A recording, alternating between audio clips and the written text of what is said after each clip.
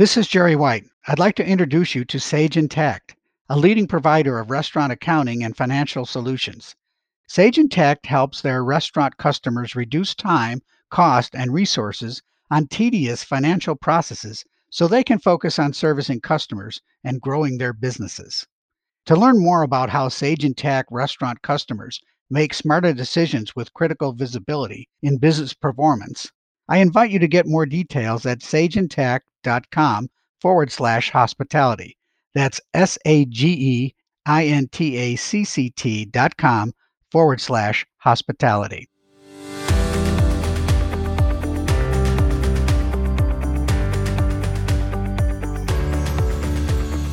Welcome back to Fast Casual Insider. I'm Jerry White, Associate Publisher of Plate Magazine and host of today's podcast.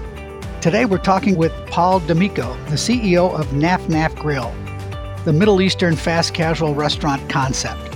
Paul brings over 35 years experience and the best of both worlds to Naf Naf, combining his solid business and financial acumen with a degree from Johnson & Wales in culinary arts and hotel and restaurant management.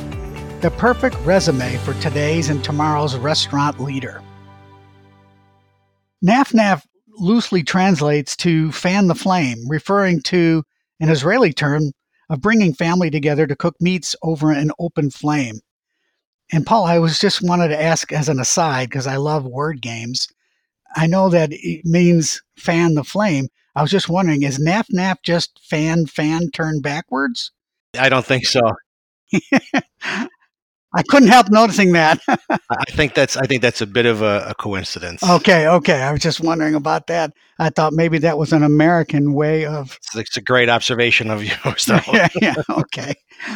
But Naf Naf was started 10 years ago, and now with industry veteran D'Amico at the helm, is ready to fan its franchising flame and grow exponentially. So let's begin, Paul. You joined the company as CEO just a couple of years ago. I think it was June of 2017, after a very successful tenure at Moe's Southwest Grill. What did you see, or perhaps what didn't you see going on at Naf Naf that really brought you over and interested you into this concept? Thanks, Jerry. Actually, my 2-year anniversary was June 12th, which ironically is International Falafel Day. Wow, there's another coincidence. Sure.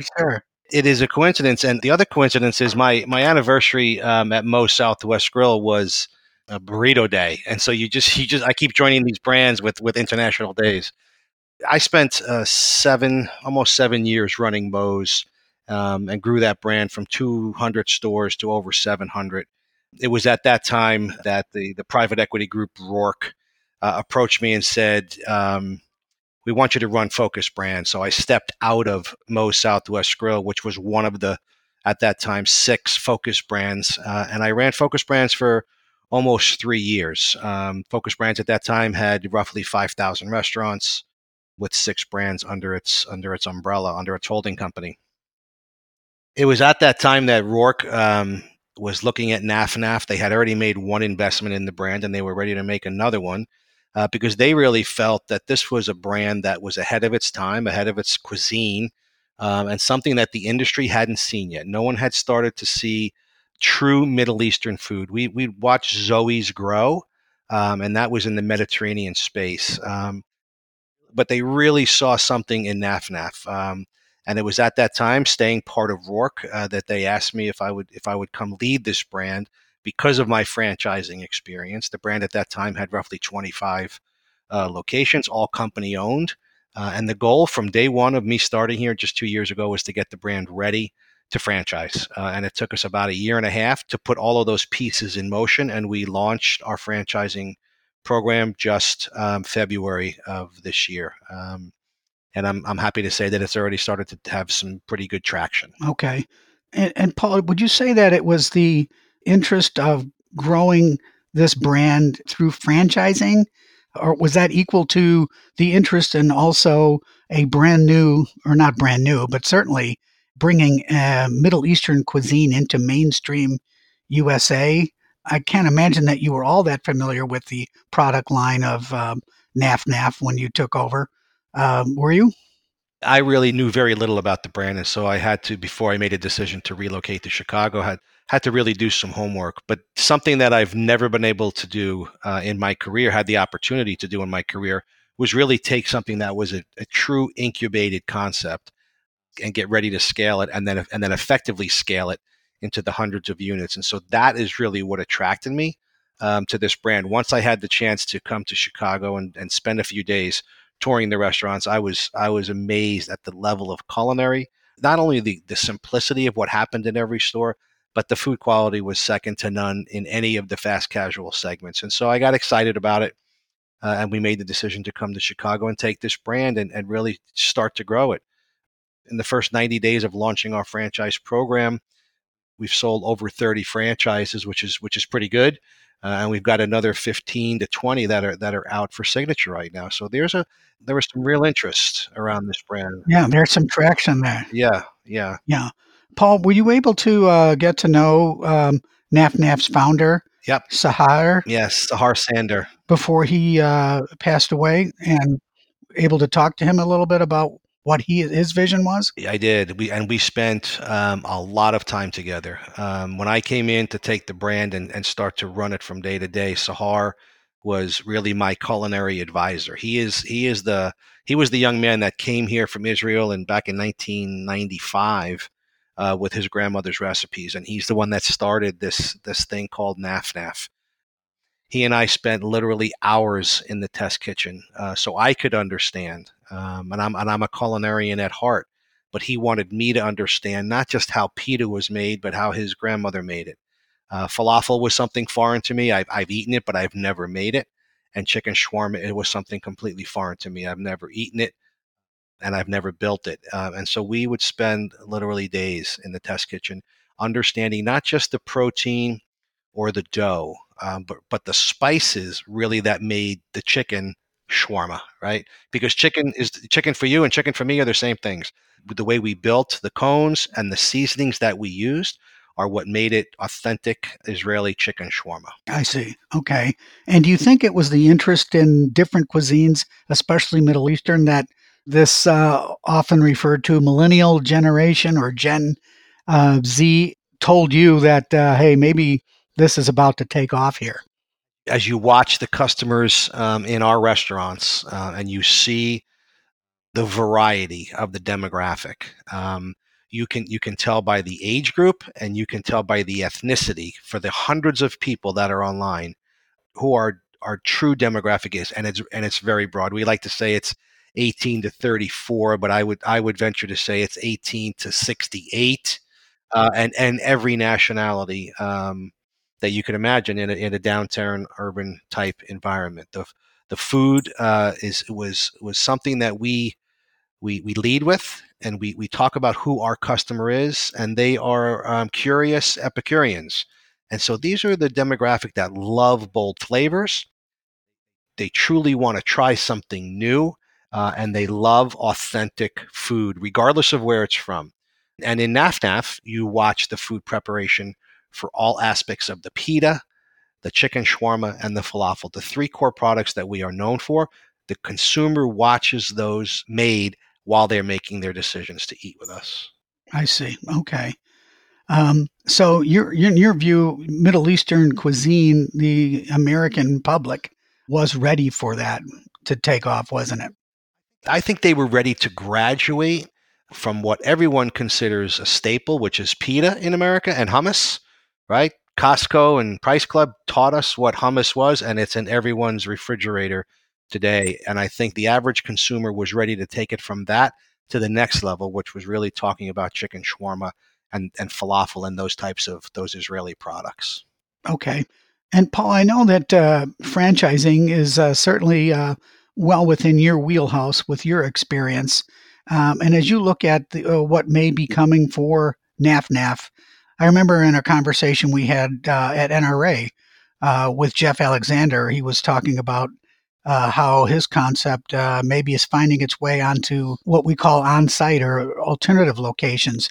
Do you feel that Naf Naf could fit into a college university or a business dining aspect in some way? Yeah, absolutely. We've already been contacted by Compass for their Chartwells, which is their higher education food service group.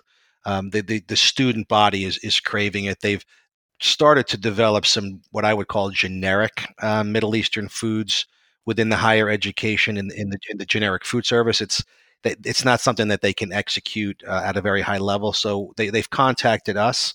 We've become now an approved Middle Eastern brand for their higher education, and now we wait for the hundreds of food service directors throughout the country to evaluate the concept and see if it's something that they want to bring onto their campus. But it extends way more than just higher education. We're working on a location in Chicago Airport, in Atlanta Airport, and Minneapolis Airport. We think our brand will lend itself beautifully to the speed at which you have to serve guests in an airport environment. We've worked hard to take our footprint and get it from that 2,200 square feet down to that 800 square feet. And we believe we've got a workable model there. So we're excited to bring the brand into venues that will share with the masses that don't necessarily live in Chicago or in Minneapolis what NAFNAF is all about. Okay. That kind of segues into kind of the next thing I wanted to talk about with you. We hear about this ubiquitous term disruption. I think that's kind of all born out of the technology craze in the marketplace that's changing everything. Tell our audience the kinds of innovation you think are needed at NAFNAF to really get them ready for growth. What kind of technology, what kind of POS, what kind of loyalty programs are you looking at to really spur that growth? Yeah, I mean, the technology in restaurants, 10 years ago was you had a cash register and a telephone, and that was about the extent of it. And today, the amount of technology that is in what we call the box, the four walls of the restaurant, is really pretty significant. And so you've got to have the talent to understand what is the right level of technology, and then more importantly, the GMs that you recruit need to be able to run with that technology. So there's a change in the dynamic of who we hire to run our restaurants. They might be great food handlers and great at customer service, but if they can't grasp the technology piece of it, they're not going to be successful, because technology now is not just in the box in the form of back office and tools that the management team uses to run the business. The technology now is shifting to a form where it's actually driving incremental sales, and you've got to be able to embrace it. So when you talk about loyalty, we have the NAF app that has NAF perks built into it, and we have roughly 150,000 customers that use that app and that loyalty program every day. Our online ordering, our what we call our digital sales. There used to be in-restaurant sales and catering. Now we have digital sales and in-store sales, and our digital sales are approaching 19% right now, and that is a big percentage of sales. So when the industry at conferences tells you that they're going to be 40% in the next 3 to 5 years, I believe that. There are some that doubt that, but I believe it. I embrace it. And so I've made significant changes to what's happening in our restaurants to be prepared for that and to continue to prepare for that, because we have to be ready to teach and help our franchisees.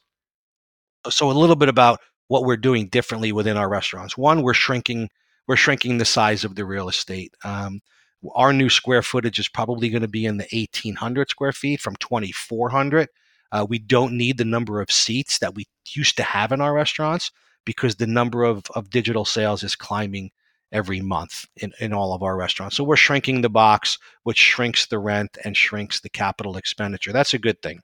We are putting in full second lines. So as you come down the line in NAFNAF and you place your order with that guest, we don't want any third party delivery or any online orders to be interfering with the guest experience. So there's a full second line in the back of the house where all of those digital sales get executed, right? So that we've taken that line, and now we've put a Metro rack in all of our dining rooms. So we're looking for a completely seamless interaction when DoorDash or Grubhub show up, or you show up to pick up your online order. We don't want you to have to look for a manager, talk to an employee. You just go to the rack, you find your bag with your name on it, clearly printed in black Sharpie. You take your bag and you leave. So it's a frictionless experience for you to get your online order. So These are some of the things that we're doing to make it easy for the online customer or the third-party driver to access the food, get it out of the restaurant, and get it on the way to the guest. It sounds like delivery really is becoming its own day part, if you will. Do you feel that delivery has also been one of the aspects of our business that is causing restaurants to rethink their footprint and say, obviously we have fewer seats and butts now. So does that mean that we can devote more time to kitchen and less space to seating? Are you noticing that as well? You've mentioned the word disruptor, and so delivery has been a massive disruptor in some positive and in some negative ways, right? It costs more money to acquire that customer now. So in our restaurant, if we had 100 guests, 10 of them now are ordering through third-party delivery, whether that's Grubhub and DoorDash and Uber Eats. 10 of them don't come to the restaurant anymore. They're either staying home or they're staying in their office and they're ordering through third-party delivery. So that guest we have to hold on to.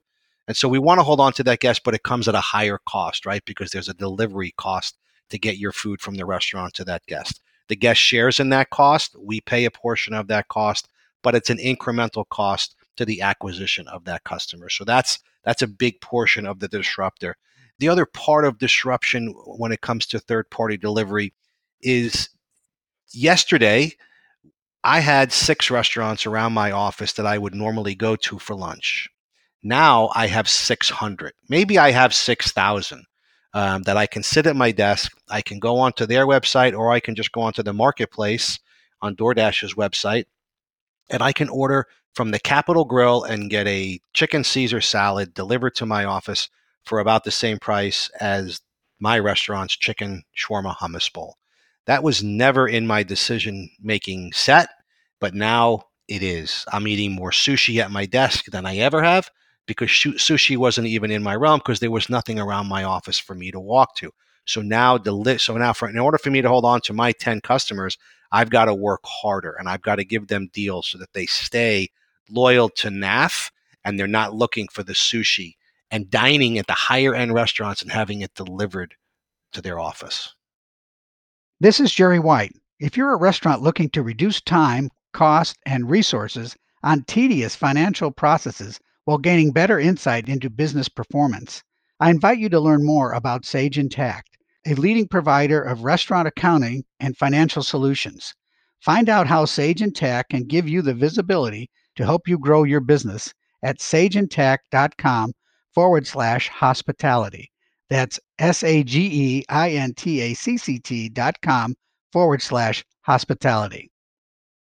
Do you actually interview these third-party delivery companies to see which one fits your sales model best? Or is it all driven by who the customers are using in the sense of Grubhub or Postmates or whatever it is? There's 2 ways that we think about this, but to answer your first question, no, we don't interview them. The decision to use a third-party delivery company is primarily decided upon when we find out who has access to our restaurants, where their 3-mile radius is, and where our customer base is. And so you would think that today in Chicago, where Grubhub is headquartered here and has the lion's share of the business here, why we didn't choose Grubhub to be our third-party delivery company. We choose DoorDash. We chose DoorDash because DoorDash was the only one of the third-party delivery companies that would deliver to 100% of the NAFNAF restaurants across all 7 states and the District of Columbia. And so as we start to market that we are now delivering and our partner is DoorDash, that is why we chose DoorDash for that realm. Now, what happens over time is you're leaving money on the table because consumers are loyal to the third-party delivery companies, just like they are loyal to certain restaurants. So if I'm a DoorDash customer, I may not ever go to the Grubhub website and order on the marketplace. Likewise, if I'm a Grubhub customer, I may not ever go to Postmates. And so the goal there is to eventually play across all of those platforms once they are all integrated into our POS system. And today, only DoorDash is the only one that is fully integrated to make it easy for the in-store experience to execute that order. So what would have to happen, Paul, to make that integration possible? Is that a function on your end, or would it be something you'd partner with all the other delivery companies? It's really a function of who is providing the what I call the plumbing to integrate them into what we have. Our POS system is NCR. We use Aloha back office, and so Olo, one of the leaders in this online ordering business today, is the one that provides that plumbing for DoorDash to integrate into NCR and Aloha. All of the other providers are working with Olo. It's a matter of time and cost to see how long they will take to make that happen. We could execute today all the third party deliveries in all of our restaurants, but we would end up with a series of 6 or 7 iPads in each of the restaurant. And that's just a massive distraction for the management team, understanding when all of those orders are coming in. I see. And do you ever foresee a day when the customer will be able to order through one third party delivery an item from your restaurant and maybe an item from another restaurant and maybe a dessert from a third restaurant and combine it all on one ticket? Yeah, I don't see it today, but what it's going to come down to is how far are those individual restaurants from each other and how much longer will it take me to get my food. Today, I can go on any one of the third party and I can place an order for a steak from this restaurant, a salad from this because it's my favorite, and the best cheesecake from Eli's over here. 3 different drivers are going to show up, and I'm going to pay a premium to make that happen. But I have to believe over time, where the technology allows these third party drivers to geotag in a very small, maybe 100-yard area, if there's 3 restaurants together, that could very well happen.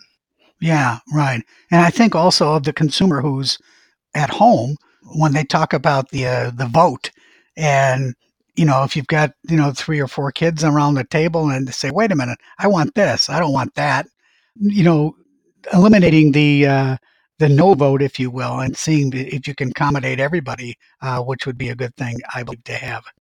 So, going forward, what do you think will delivery mean again for the physical restaurant space? Do you think everyone will have a smaller footprint? I still think we're in the early stages of this. We're getting ready, and maybe we'll talk on the next podcast about ghost kitchens and Kitchen United, right? Because we're getting ready to sign our first lease there, and really start to get smart and understand what's next. Delivery happened 4 or 5 years ago, and it started, and everybody had to play catch up with it. Now we've got the ghost kitchen starting, and I want to be on the front end of that, and I don't want to be on the back end like we were on delivery. Okay. And do you feel, because that was going to be my next question about ghost restaurants and Kitchen United. And I was just wondering if you felt that new concept would actually kind of fly in the face of some of your franchise plans in the sense that, well, maybe I don't need to be everywhere I think I need to be if I can get something going with Kitchen United in some way. It is something that will absolutely complicate franchising. But while I have today, I have no franchise restaurants open. While I will get them open towards the end of this year, I think in Chicago, which is a market that we own from a company store perspective, it's the right place to try and gain some knowledge around this ghost kitchen and how that works. It's a very interesting business model. It's designed for restaurants to see if their product or their concept is welcomed and accepted in a certain market. That's one way that we're seeing the kitchens used. The other way is there are restaurants where their volumes are so great that they can't handle third party delivery and can't execute catering. They're using the ghost kitchens to offset their busy stores and drive all of that third party delivery and catering into the ghost kitchen. So there's lots of different models out there. I think we're going to focus first on third party delivery with our ghost kitchen if we can get our lease done. And I'm excited about this because this is not something that's going away. Kitchen United is going to have 19 kitchens opened up by the middle of next year, and they're putting between 10 and 15 concepts in each of these kitchens. There's a significant amount of interest behind this. Okay. And maybe if we could also, pick up a notion on our discussion here and your feeling about the restaurant industry as a whole and how these new developments actually affect the core of what we know the role restaurants play in our society. When you think about the word restaurant, I think it's maybe a French term that actually means to restore. But one of the things that we've always known about restaurants is that our industry, unlike almost everyone else, touches people in so many ways, so many times a day. Nobody else can do that. And I'm just wondering, as these concepts continue to grow, are we going to be losing touch with the customer, the consumer, who, may best be opting not to leave his couch or his desk and take advantage of the restaurant experience that way? And what do you feel about that going forward, Paul? I don't think we're at the point where all the restaurants we know are going to close. I think we're a lot of years away from anything like that, even marginally happening. What we see is for the lunch day part, and I think it's important that we break this down into day parts. What we see for the lunch day part is that the consumer is willing to forego the experience, the atmosphere, the service model, and in many cases, the level of food quality that they were used to have a given product delivered to them in their office at a premium price with delivery fees, right? So that's an interesting dynamic for the millennial consumer that never existed with the baby boomers. The baby boomers wanted high quality, they wanted high touch, and they wanted to pay low prices for that. It's completely turned on its head with the millennial consumer. I do think that we are going to see more and more restaurants. I think the statistic that I just saw was that 22,000 new restaurants opened up last year across the country. We are competing for traffic like nothing that I've ever seen before. And so there's in the restaurant industry, whether it's in the fine dining, casual, fast casual, family, we are competing with two things right now, and that is one is traffic is our enemy, right? Because traffic is down across the board, and people are making it up on price, right?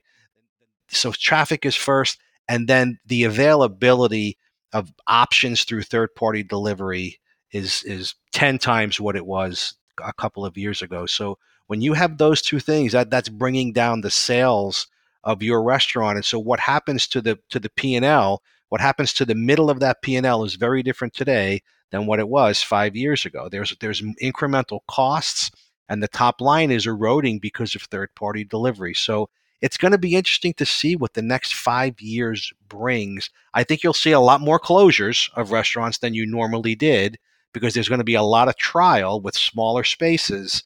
And we're going to see what happens to landlords. If you have a restaurant today in a mall in America, you're dying a slow death right now. And so what is that mall landlord or a mall developer going to do with, in some cases, is 100,000 square feet of restaurant space in their mall?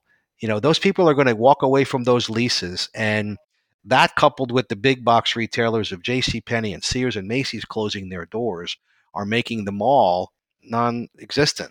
Can you elaborate a little bit when you said traffic is our enemy? Explain that a little more for our audience. When you think about how you measure your sales and your profitability of the restaurant, we live and die based on comp sales or comparable sales over the same time the prior year. Comps today are slightly positive, but they're positive because most people have taken a price increase in the last year. Traffic is negative, so everyone's traffic is down. So you're serving less guests, but you're taking more money out of the guest pocket that are coming in. So net you might be slightly positive. Traffic is down because there's so many more options, both in the brick and mortar scene and in the third party delivery scene. And the consumer has so many more choices, and they're eating from restaurants they would have never eaten from a year ago. So that you've lost that customer that may have come to your restaurant 3 times a month, they might be coming to your restaurant 2 times a month. And if all your customers are doing that, your traffic is negative compared to last year. Paul, do you necessarily think that high tech means flies in the face of, does it mean low touch, or can you have both? I think that's going to evolve. I think right now I think today the amount of technology in the restaurant does mean less touch, because we see that happening. But I have to believe that that will also continue to evolve over time. Listen, I have a restaurant that's under construction right now in downtown Chicago that I'm going to open up in August, and it's going to have no seats, and we're not going to take any cash. And there's lots of press, good and bad, around this cash thing. But I want to see what happens, because in any restaurant there's theft, right? Every restaurant has some level of theft. Sometimes it's 10%, sometimes it's 2%. If you eliminate cash, you eliminate theft. You also eliminate the cost of the Brinks truck and the change order and the deposits with the bank and all of those things that wrap themselves around this thing called cash. So it's going to be interesting for me to see if I can do the volume I need based on the rent that I've signed up for to have no seats and no cash. So am I alienating customers? I don't know that yet, but I'm going to figure that out, because as a franchisor, I feel like I have an obligation to solve for that. So when the first franchisee in an urban environment says, "What do you think about no cash, no seats?" I'll have an answer for that. Paul, you've got some wonderful experience coming up through the ranks, and I know that your first jobs actually were in the on-site marketplace through, I think it was Marriott, if I'm not mistaken. And of course, I think your dad's catering business, I think, kind of really started you off as a restaurateur. But I wanted to ask you, now that you've got a number of really big positions under your belt, what, if anything, has surprised you about what you're seeing at NAFNAF in terms of hiring, in terms of the types of food they're offering there, and where you actually see your concept going in the next year or two? Yeah, I mean, the biggest challenge we have today is we're sub 3% unemployment, and so the population of employees that used to be out there is no longer there. The 3% that unemployment we have maybe are not the employable 3%. And so when you have turnover, like the restaurant industry used to be, if you had 60% turnover, that was a phenomenal number. And now we're hearing 200% turnover in a 12-month period with your hourly employees, which means you're turning the entire staff over twice in a 2-year period. Think about the training costs. Think about the recruiting costs. So for us in this thing we call fast casual, our average restaurant has about 25 employees on the schedule, and we can't find enough people to work today in our restaurants. So we're always man down. And that's a challenge, because that speaks to the quality of service we can provide. That's not going to stop anytime soon, because that unemployment rate is not changing. And so everybody is fighting that. And as more and more restaurants pile on with new concepts, the opportunity to hire the best, everybody wants to hire the best, right? No one's out there saying, "I want the worst employee I can find." Nobody says that. We want the best.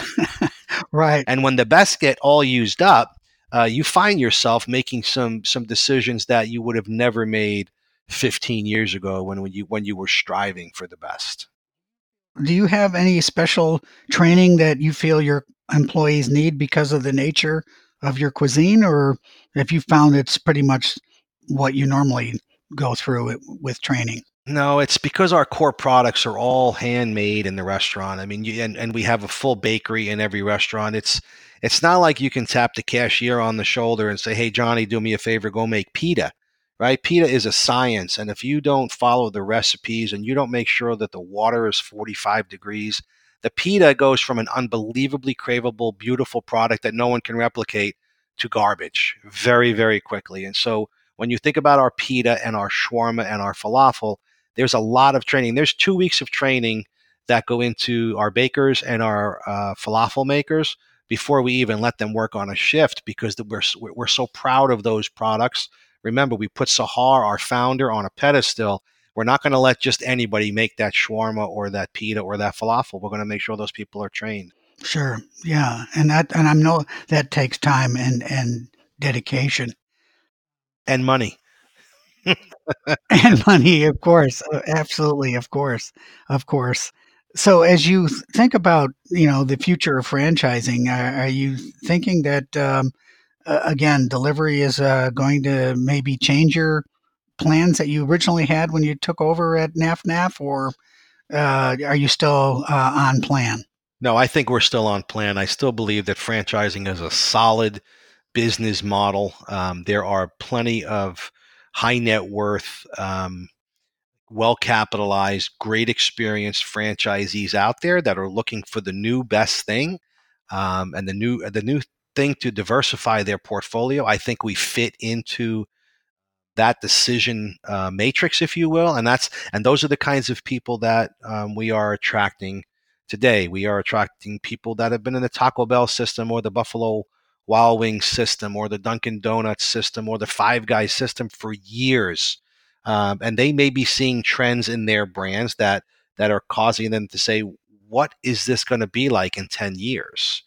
And so if we have these millennials that are eventually going to mature and they're eventually going to have children, you would think that these millennials would teach their children how they grew up through the restaurant industry. And so we've got to be prepared to be that next brand for this next round of evolution.